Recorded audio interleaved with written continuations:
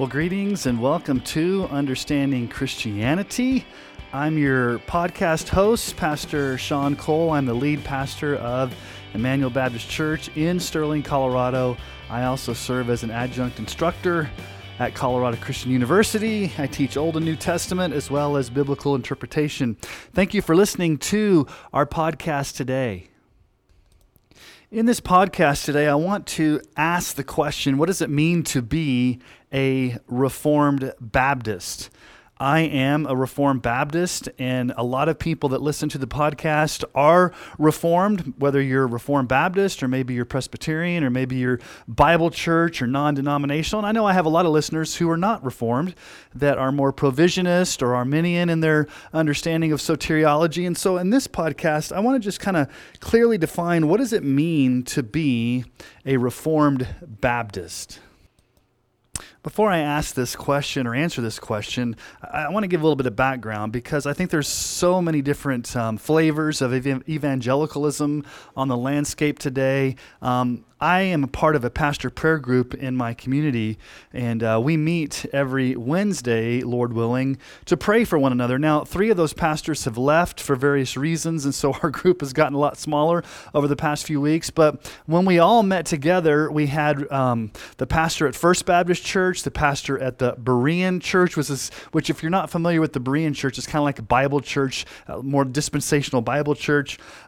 Pastor at the Foursquare Church, which is a charismatic denomination, pastor of Assembly of God, which is charismatic, pastor of the Nazarene Church, which is more Arminian, and then the pastor of the Evangelical Free Church. And so all of us love each other. We're good friends. We meet each week for prayer and for encouragement, and we often have very interesting discussions related to theology and practice and how we differ.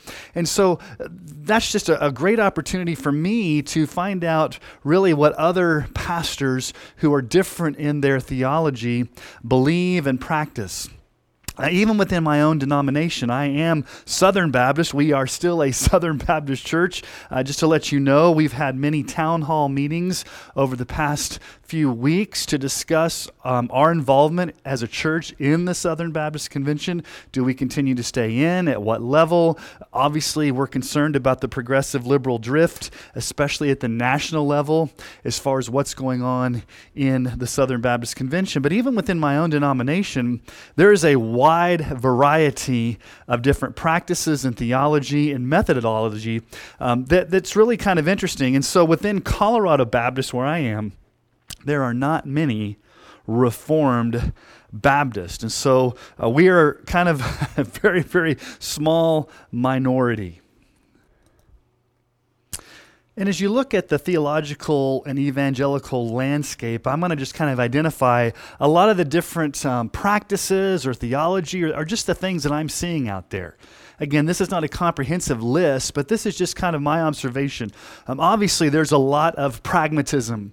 And what I mean by pragmatism is we're going to do whatever it takes to reach lost people. This is the more seeker-targeted or the seeker-sensitive movement where you kind of, in my opinion, water down the gospel, or you don't preach deep expositional sermons. You really try to just do things that work, and you're all about attendance and getting people to come. And there's not a lot of focus on theology. It's more, how do we make lost people feel comfortable as they come to church?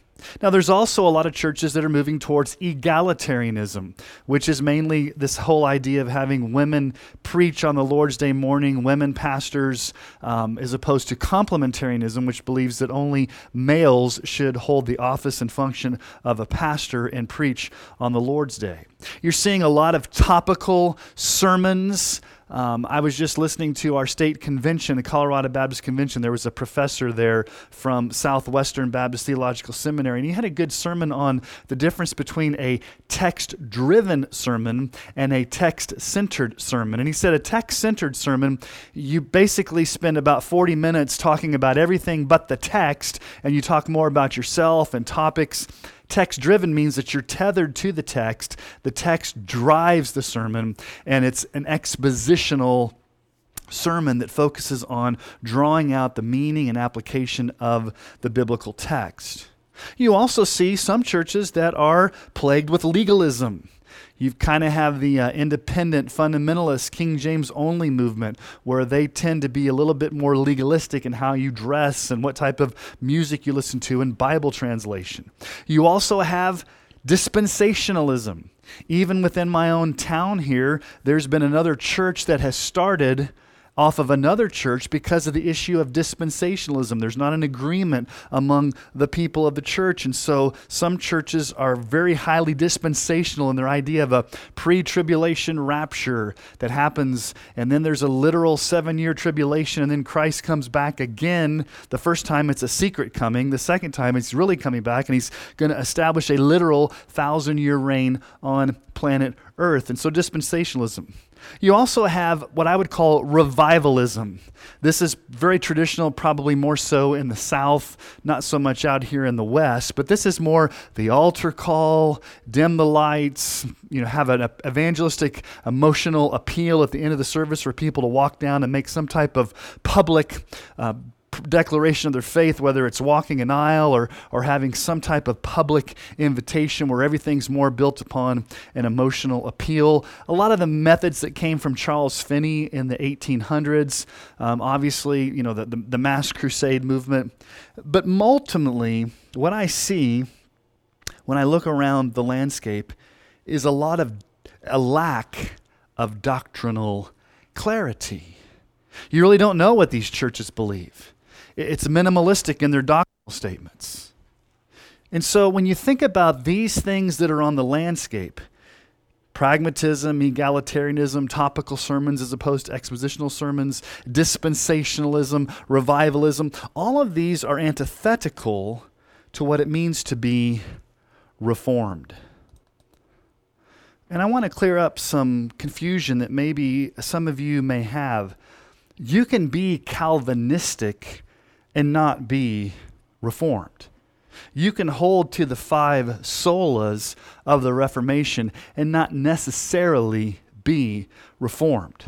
When you think about the 5 solas that came out of the Reformation, Scripture alone, Christ alone, grace alone, faith alone, to God's glory alone. Now, Scripture alone was regarded as what we call the formal or the main cause of the Reformation, while faith alone was the material cause. Now, what does this mean? The formal cause asks the question, where does the authority for Christianity and our beliefs lie? Does it lie in the Scriptures alone or somewhere else? Namely, the authority of the magisterium or the Pope or some type of tradition. And so that is the formal cause. The material cause, which was actually the theological debate that really was what the Reformation was more about, was asked a different question. That is, how is a person saved? Are we saved by faith alone, or are we saved by faith plus something we contribute, such as the sacramental system? And so Scripture alone and faith alone were the 2 major issues or debates around which the Protestant Reformation emerged. And these are 2 ultimate questions. What's our authority, the Scripture alone, and how are we saved by faith alone? Now, you can hold to those and not necessarily be truly reformed in the full sense of the word. Also, you can hold to the 5 points of Calvinism and not necessarily be reformed in the full sense of the word. So let me give you a couple of examples of this. For example, John Piper is a Calvinist, but I would not consider him reformed. He does not hold to a covenant of works. He has kind of a different view related to eternal justification. He's definitely a strong Calvinist, but he would not be considered what I would call reformed in the historical traditional sense of the word. You also think of John MacArthur, wonderful pastor and preacher, but John MacArthur's Calvinistic, but he's dispensational in his eschatology. And really, to be reformed, you can't be a dispensationalist and be reformed. You can be a Calvinist and be a dispensationalist, but not fully reformed. You have others like Matt Chandler or maybe C.J. Mahaney that are Calvinistic, but they hold more to the charismatic movement and believe that the sign gifts are available today as opposed to being a cessationist. So you can be a Calvinist and not be Reformed. You can hold to the 5 points of Calvinism as far as how a person is saved and how God saves sinners and not be fully Reformed in the historical sense of the word. So then, what are the distinctions of what it means to be a Reformed Baptist? Now, I'm not arguing what it means to be a Reformed Presbyterian or a Reformed Congregationalist. I'm a Reformed Baptist, and so there's going to be some distinctions between what I hold to and what a Presbyterian holds to. Not that much, though.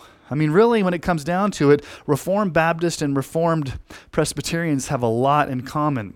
This past weekend at our church, we had a huge missions conference where we brought back all of our missionary partners from around the world for just a concentrated time at our church where we had times of testimony and sharing, and we had a missions fair, and we had just a time of encouragement. And almost all of these partners are Baptists with the exception of one, and that is Stephen Atkinson.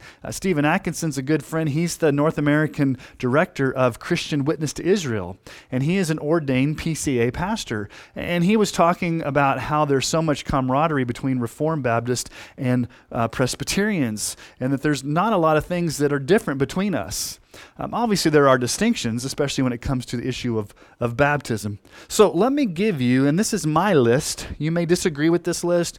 You may add or subtract to this list. But for the purposes of this podcast, I just want to help you understand, especially our church, our understanding, my understanding of what does it mean to be a Reformed Baptist. And so I think there are 7 distinguishing marks of a Reformed Baptist. And so I'm going to list the 7 for you, and then we're going to go through them and just unpack and talk about them. So we're not going to get a lot into the scripture in this podcast. This is more of an overview of what it means to be a Reformed Baptist. So let me give you the 7 right off the bat here, and then we'll go through them each one by one. So here are the 7 marks of what I think makes a Reformed Baptist. Number 1, we are confessional. We are confessional, meaning that we hold to the 1689 Second London Baptist Confession. Number 2, we are covenantal, meaning that we hold to the 3 covenants of the Scripture. That's our framework. Number 3, we understand the hermeneutical way to understand and preach the Scriptures is through the redemptive, historical, Christ-centered lens. The historical redemptive. Oftentimes this may be called biblical theology. Number 4, we understand the law-gospel distinction. The law-gospel distinction. Number 5, we generally hold to what's called the regulative principle of worship. Number 6, we are elder-led in our polity, but we're also congregationally approved, where we are still congregational in our understanding of how the church operates. And then number 7, we believe in regenerate church membership and believers' baptism. Those kind of go hand in hand. So let's unpack these 7 distinguishing marks of what it means to be a Reformed Baptist. Okay. Number 1, we are confessional. We hold to a confession of faith. Now, the 1689 Second London Baptist Confession is the main confession of Reformed Baptists. Now, the Presbyterians have the Westminster Confession. The Anglicans have the 39 Articles. You go back to the Savoy Declaration. But Southern Baptists hold to the Baptist Faith and Message 2000. We hold to the 1689. Now, why is this important? Oftentimes you'll hear statements like this among some evangelicals. No creed but the Bible. We just believe the Bible. There's no creed but the Bible. Well, that in and of itself is a creed because you're making a statement. So it's bare minimalistic. We're just going to believe the Bible. Well, that's great in principle, but you need to give definitions to what you understand the Bible teaches about some very key issues. What do you believe about the Trinity? Doctrine of justification, eternal security, predestination. You know, many churches have the bare minimum when it comes to doctrinal statements. You go look at some church websites, or you know some people I know, and you look at the doctrinal statements of just kind of generic evangelicals. It's amazing how many don't have a clear statement on the Trinity. Very minimalistic on the Trinity.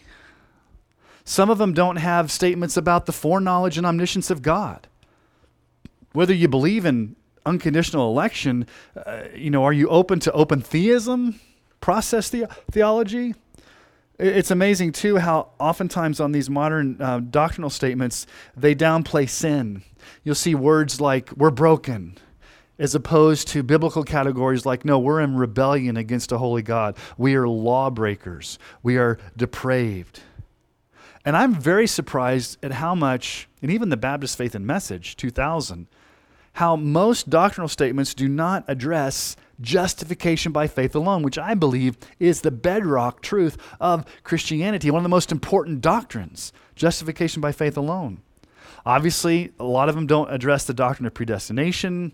They may have a very weak statement on perseverance of the saints, probably more of a once saved, always saved mentality. And if you want to know what I believe about this whole idea of once saved, always saved, you can go back and listen to another podcast that I've done recently on the difference between the Reformed view of perseverance of the saints versus the kind of watered down, once saved, always saved, revivalistic understanding. And so when we hold to a confession, this means that we have guardrails to what we believe. We as a church have corporately come together under this confession, and it guides how we teach, how we preach. We're not just kind of coming up with our own doctrinal statement on the fly. This has stood the test of time over centuries as to what Reformed Baptists have believed. The confessions are careful in their wording. They're well thought out in their theology. They've got scriptural support. And so to be a Reformed Baptist means we hold to the 1689 Second London Baptist Confession. Now, is a confession on par with the Holy Scriptures? No. We don't believe that at all. The Scriptures alone are the sole authority for faith and practice. They're the inerrant, inspired, God-breathed, authoritative words of the living God. Yet, or nevertheless, a confession is a concise summary of what we believe the Scriptures teach about the key doctrines of the faith. Now, in addition to being confessional, and this is kind of underneath this category, we use catechisms to teach our children. You come to our church and you often hear us talk about the Baptist Catechism. A lot of people think catechism is mainly for Roman Catholics, or that's something that the Lutherans do, but that's not something Baptists do. We don't catechize. Well, Benjamin Keach came up with the first Baptist Catechism. Charles Spurgeon modified that and had his Baptist Catechism. And so a lot of evangelical churches and most Baptist churches don't use a catechism. Here's why we use a catechism.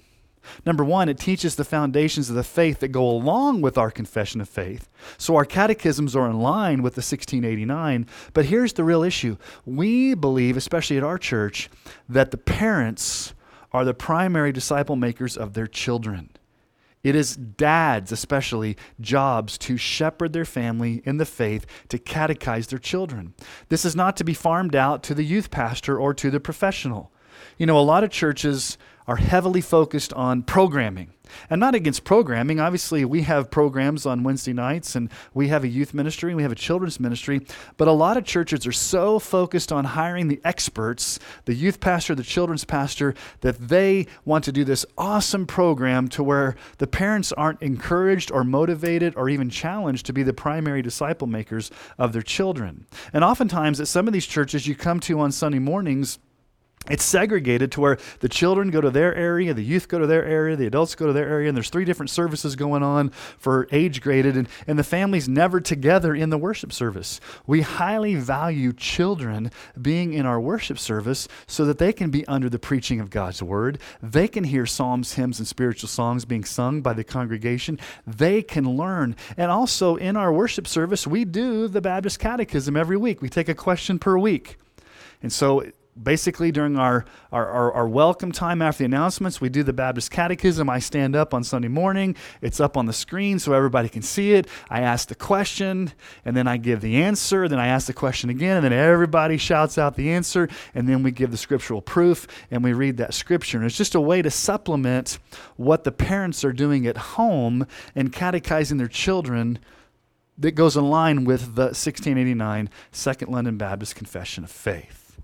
So that's number one. We are confessional. We hold to the 1689. It is our confession of faith. It's not on par with the Scripture, obviously, but it is a summary that stood the test of time, robustly written, detailed, thorough, strong, that defines and clarifies where we stand on the major doctrines of the faith. Now let's look at the second distinguishing mark. We are covenantal as opposed to dispensational. Okay, in Reformed theology, we hold to three primary covenants: the covenant of redemption, the covenant of works, and the covenant of grace. Now, there are some nuances in how, especially the difference between Presbyterians and Baptists, how we understand, especially the covenant of works and how that works out and different things like that. But primarily, in Reformed Baptist theology, we hold to three covenants, and we understand the Scripture in a covenantal framework.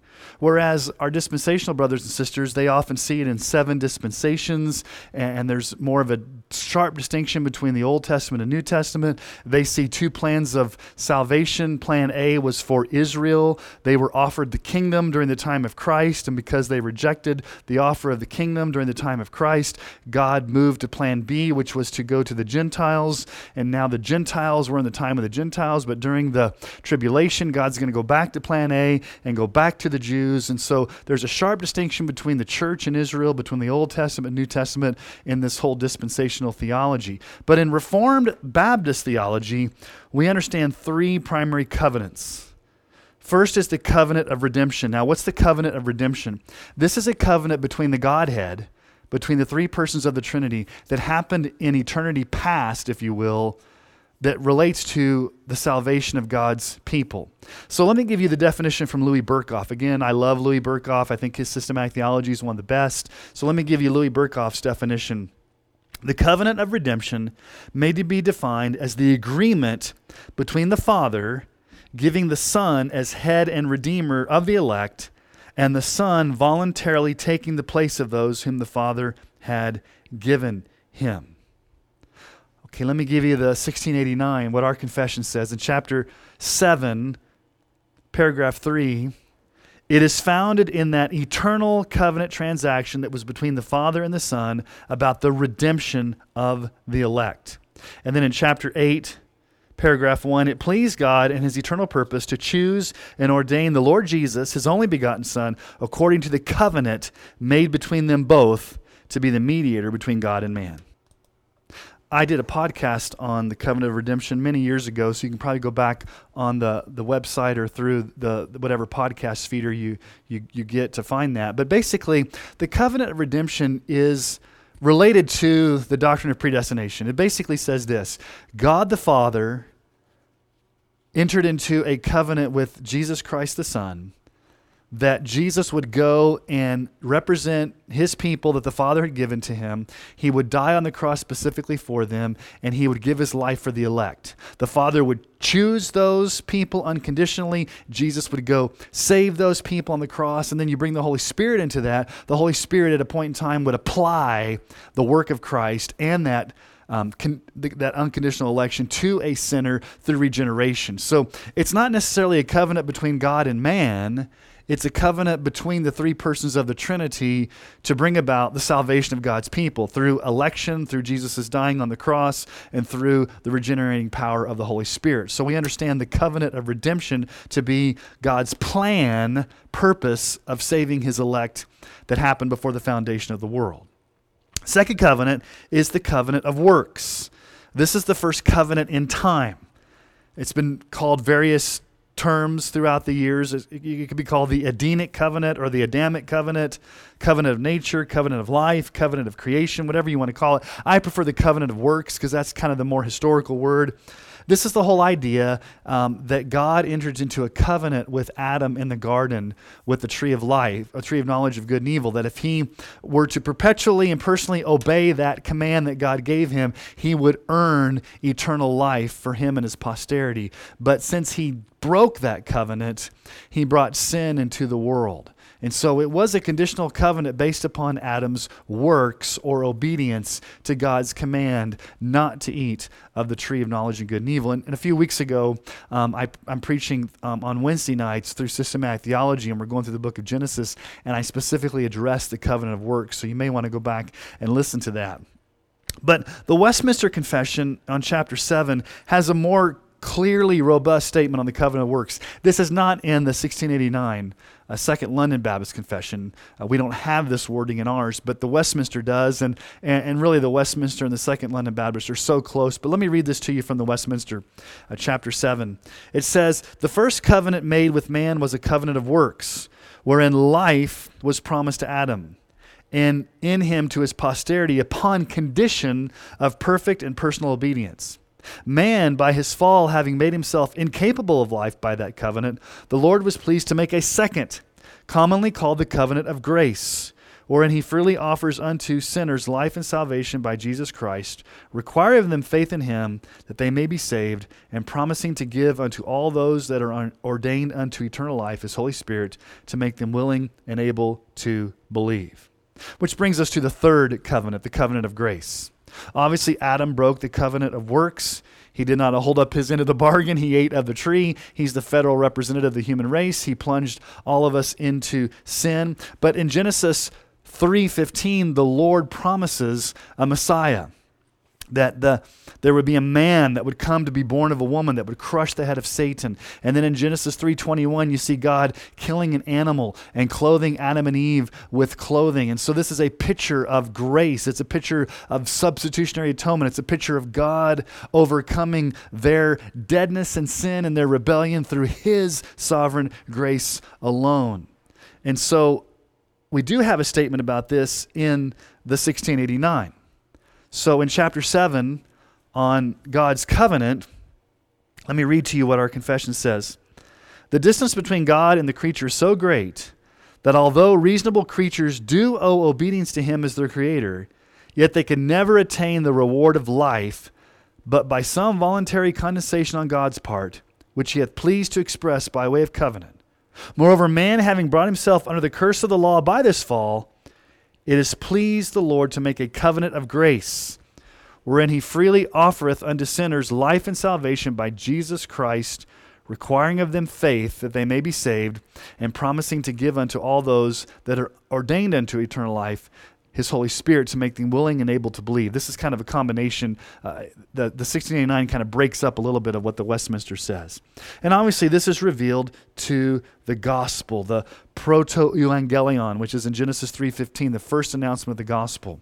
So Reformed Baptists understand the framework of the Scriptures to be covenantal, that God operates in these three distinct covenants: the covenant of redemption that happened before time, the covenant of works in the garden between God and Adam, and then the covenant of grace that ultimately finds its fulfillment in Jesus Christ. Now, there's recapitulations of these different covenants throughout the Scriptures, but ultimately, Reformed Baptists understand we would be covenant theologians as opposed to dispensational in our theology. And number 3 is related to this.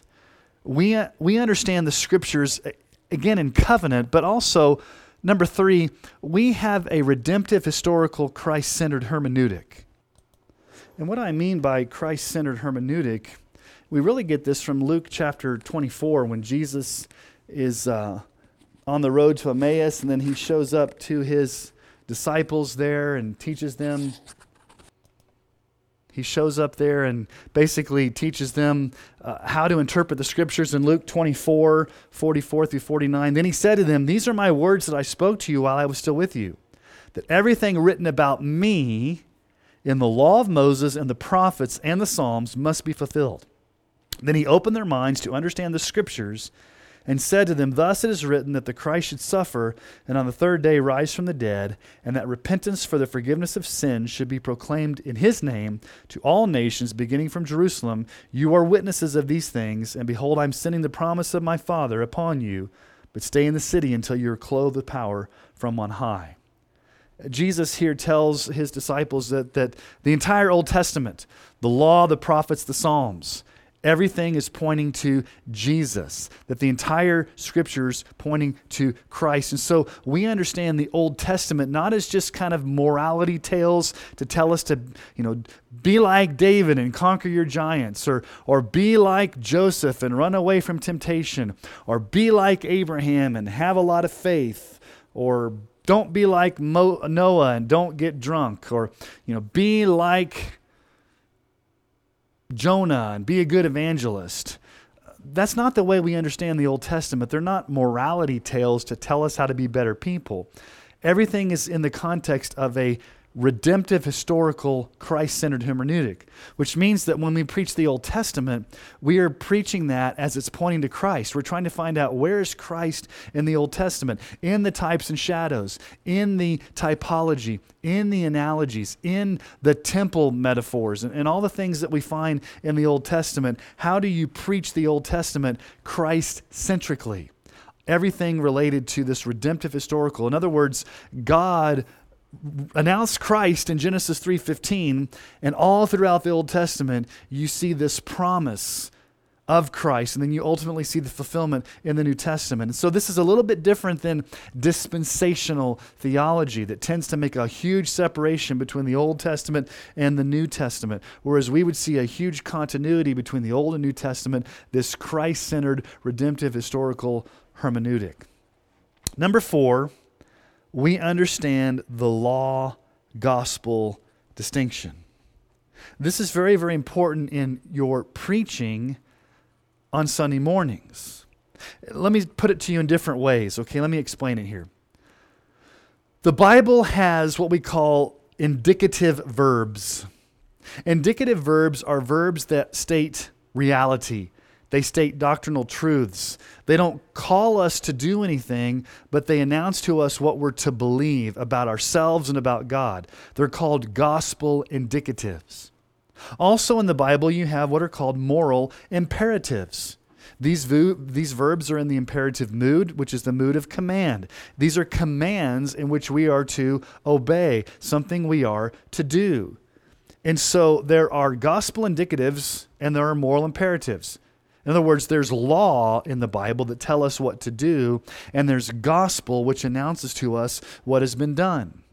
Another way of thinking this is sometimes people confuse justification with sanctification. Justification is the one-time declaration whereby God can legally declare you not guilty because of Christ's righteousness being imputed or reckoned to you, and your sin being credited or reckoned to Christ. This imputation, this transaction, if you will, that comes through faith alone, God makes this one-time unrepeatable verdict that secures your permanent standing before God as positionally righteous, not guilty. On the other hand, there's sanctification. Sanctification is the process, the growing. This fluctuates. This goes up and down. You have some periods of obedience. You have some periods of backsliding. It's progressive. It's slow. It's incremental. It can change. Some people confuse these categories. In other words, the scriptures that talk a lot about sanctification are more the moral imperatives that tell us what we need to do in order to either grow in Christ or to be right with God. And these things are called moral imperatives. Now, before we're saved, we cannot do them. The purpose of the law before salvation is to crush us and to show us that we are guilty, and there's no way possible that we can offer perpetual and personal and perfect obedience to God's law. Once we're saved, God's law is still perfect, and the only way we can obey is through the power of the Holy Spirit in us, guiding us to obey the law as a rule for living, but not for us to be justified. Whereas justification secures our standing. And so when we think about law and gospel, you often get this confusion in churches today. Saving faith is a resting or receiving or accepting Christ. I often say it like this: it's not the intensity or the amount or the quality of your faith that saves you, but it is the object of your faith, Jesus Christ, who saves you. You can have weak trembling faith, but still be justified because Jesus is the object of your faith. He's the one that saves.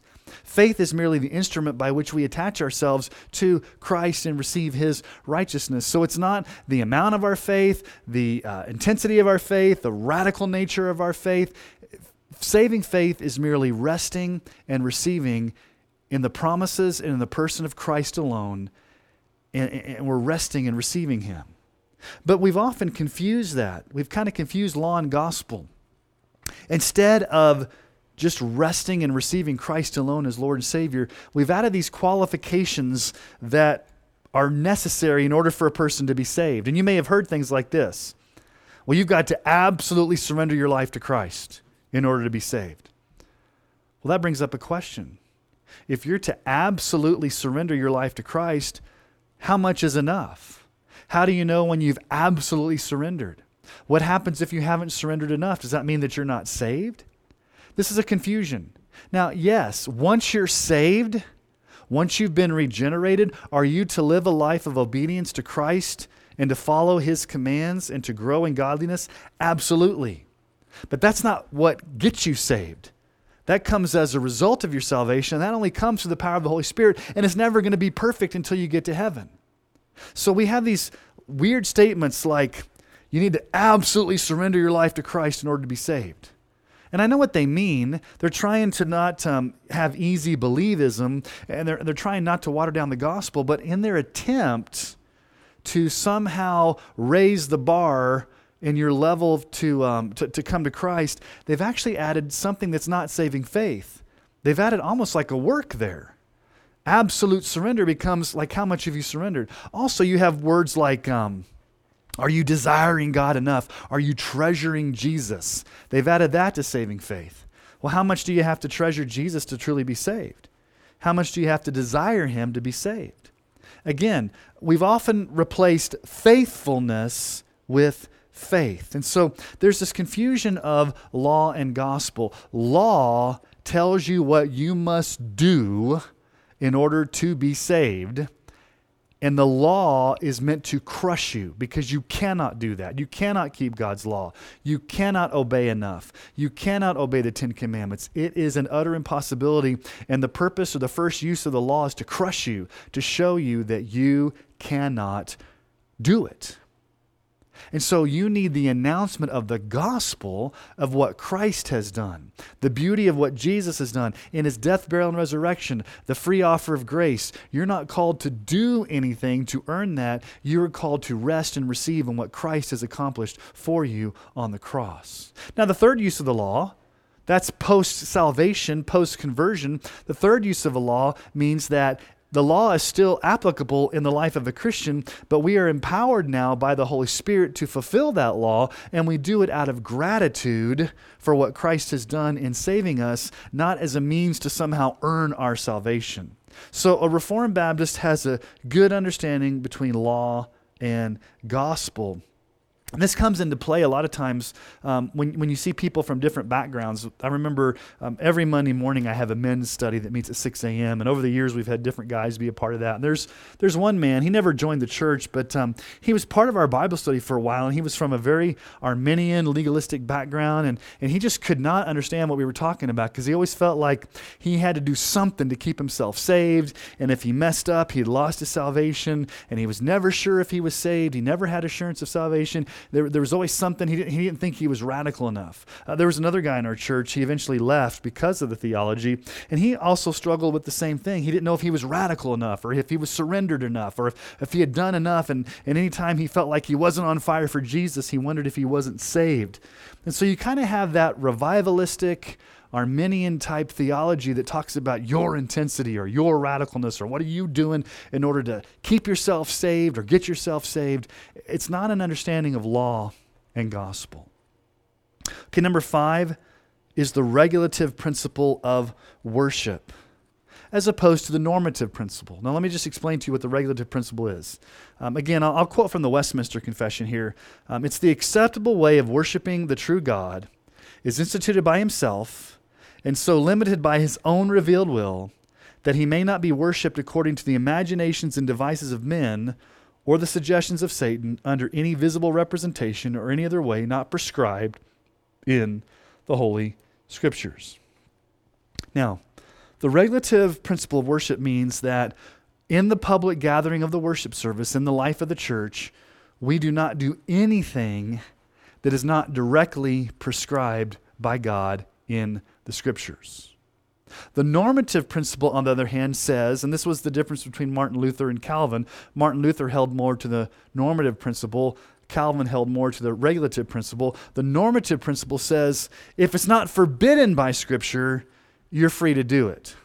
So let me give you an example. In the normative understanding of worship, you can bring in video clips, you can have drama, you can have puppet shows, you can have dance on stage, you can do vignettes, you can have a Harley Davidson come on stage for sermon illustrations. You can bring in all these things that aren't specifically prescribed in Scripture, but as long as they are not forbidden in Scripture, you're free to do them. The regulative principle, on the other hand, says, no, God regulates how we are to worship, and He tells us what elements we are to have in our service. So elements are those aspects of worship that the Scripture commands. For example, the preaching of God's Word, the sacraments, Lord's Supper, baptism, prayers of confession, calls to worship, the giving of tithes and offerings, the singing of psalms, hymns, and spiritual songs, the reading of Scripture, those types of things. Now, the circumstances versus the elements, the circumstances are things that are negotiable, like the service times. Do you start at 10? Do you start at 10:15? Bulletins, screens with words versus hymnals, instruments from the praise team, microphones, things like that. You need those things to be able to do worship. Now, we in Emmanuel, we hold to what I would call not a strict regulative principle, but more of a modified regulative principle. So let me kind of walk you through what a worship service looks like in Emmanuel. So we have a praise team. So we do sing praise songs and hymns, but we make sure that the songs that we sing are theologically accurate. We do not sing songs from Bethel or from Hillsong, or from other places that are bad in theology. Most of our praise songs come from Sovereign Grace, or the Gettys, or other sources that are robust in theology. But we do have drums, we do have guitar, bass, we have piano, we have singers, and so it is upbeat. So we open up with an opening song, and then one of our deacons, who's on a rotation, comes up and does the call to worship. This is a scripture reading that is directly tied to the sermon I'm preaching, and he calls us to submit under the authority of God's Word, and then he does an opening prayer. I then come up and do a welcome to our guests. I welcome them there. I give a few announcements, and then I take us through the Baptist Catechism. Then they sing about 2 songs, and then our elders are on a rotation. They come up and they pray a prayer of confession. This is a scripture that's related to the theme of the morning and in the worship service, and they will read the scripture and they'll walk us through why we need to confess this sin and how we can have the promise of God's forgiveness. And then they will lead in a time of prayer confession. They'll also pray for our offering. Most of our offering is done online through online giving, but we still think it's important to pass the plates as an act of worship. So we do pass the plates during the offering. Then we sing about 3 more songs that are a little bit slower and a little bit more reflective. And then before I get up to preach, I pray the pastoral prayer. And then I do expository preaching. And then the first Sunday of the month, we celebrate the Lord's Supper. And then I do a benediction and we have a closing song. We do not do dance. We do not do skits. We do not do puppet shows. We don't do all these extra trappings. We're guided by what the Scripture teaches in the regulative principle. And a lot of churches pretty much are going away from that. They've got everything but those elements. Think about your worship service that you're in right now. How much time is dedicated to public praying? How much prayer? How much reading of Scripture? Is it expository preaching? Is there times of confession? Think about those elements that are in there. Or is it more of a production? Is it more of a rock concert? Is it more of just a thing geared towards making you feel better and have this experience as opposed to coming before the living God? All right, number 6. This is where we differ from the Presbyterians. In our church, we are elder-led, not elder-ruled. And because we're a Baptist church, we still have congregational polity. The congregation is the final court of appeal. The congregation is the one who has the ultimate authority. Now, elders are the leaders of the congregation, are male elders, the spiritual leaders. And really, when you come to that passage of Scripture in 1 Timothy 5:17, and the ESV translates it rule, let the elders who rule well be worthy of double honor, especially those who labor in preaching and teaching. That word rule is prohistemi. It's a Greek word. It's a compound word. Pro, before, histemi, stand. It literally means to stand before. It's been transliterated to lead or to preside or to oversee. And historically, the Presbyterians have seen a distinction between ruling elders and teaching elders. They say that there are some elders that are called to rule, usually not the paid elders, and then there are the teaching elders, which are like the pastoral staff. John Calvin was the one that kind of promulgated that. But in contrast, Baptists have historically taken the position that all elders must be able to teach, and that 1 Timothy 5:17 makes a distinction between personal giftedness rather than a formal distinction between two classes of elders. And so we have an elder-led polity, not an elder-rule polity. But Reformed Baptist churches do not have a solo pastor that makes all the decisions. They don't have a church council made up of all the committee members that gather together. Some Baptist churches have deacon board that acts more like an elder board, but then they don't have deacons that actually serve. So at Emmanuel, we have elders and deacons. The elders, and I'm one of them, I'm the teaching elder, the lead pastor, if you will. The elders are men set apart by God to be the spiritual protectors, leaders, teachers of the flock. Underneath the elders, we have deacons. Deacons serve the congregation. They work alongside the elders, so we can focus our time on preaching and teaching and the overall spiritual health of the church. Deacons do a lot of the benevolence. They do a lot of the stuff related to our building and grounds. They do a lot of stuff related to meals and helping and things like that. But ultimately, we still have an annual business meeting where the church votes on the budget. The church votes on major decisions. It's not an elder-ruled situation where the elders make all the decisions and the congregation's not involved. So a Reformed Baptist church is still Baptistic in its congregational polity, but it's also led by a plurality of godly male elders with deacons serving alongside them. So there's two scriptural offices, elder and deacon, or elder/pastor and deacon. And then finally, number 7, we believe in regenerate church membership. A lot of churches have lowered the bar with this whole issue. They have revivalism where you just walk an aisle, you come down, you say a prayer, and then you're automatically in. They may not have a membership class that a person has to go through. They may not even have any type of, I've seen a lot of churches that don't even have any type of formal membership. Just whoever wants to show up can show up. There's no church covenant that the people agree to. So it's really loose in how you accept members.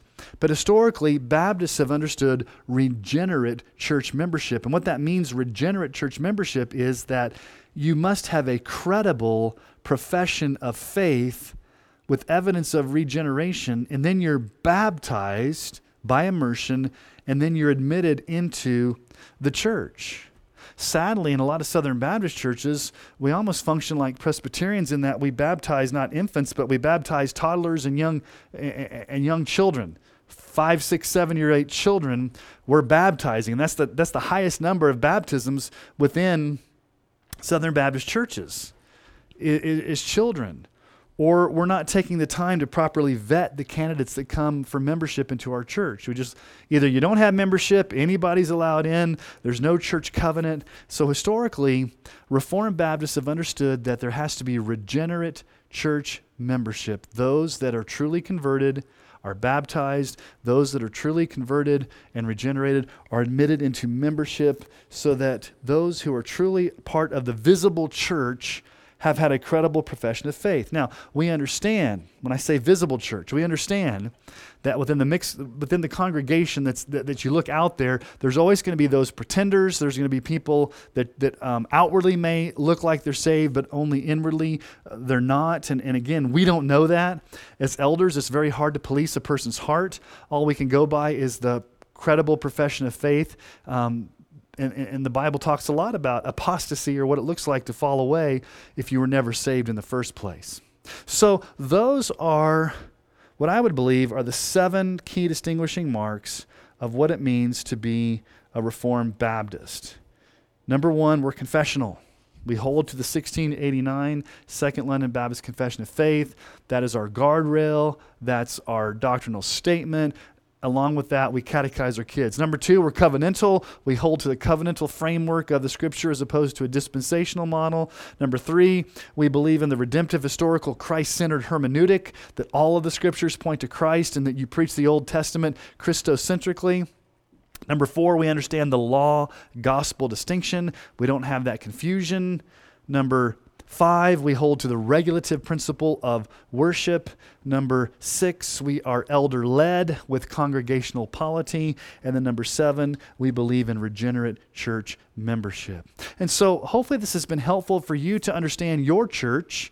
Maybe you're not in a fully Reformed Baptist church. Maybe you're in a quasi-Reformed Baptist church, or maybe you're in a Calvinistic Baptist church, or maybe you're in a non-denominational like Calvary Chapel or like a community church. And I'm not saying that that's wrong or that's bad.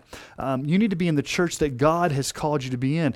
The most important thing for me is, we can get so caught up on this whole Reformed Baptist, but in this day and age of progressive Christianity, where churches are just abandoning the faith altogether, to me the most important thing is, does your pastor preach expositionally from the pulpit, and does your church hold to the key tenets of the faith, and is it solidly biblical, and is the gospel presented, and is there strong stances on those issues that the Bible clearly speaks about that our culture really stands against? That's the most important.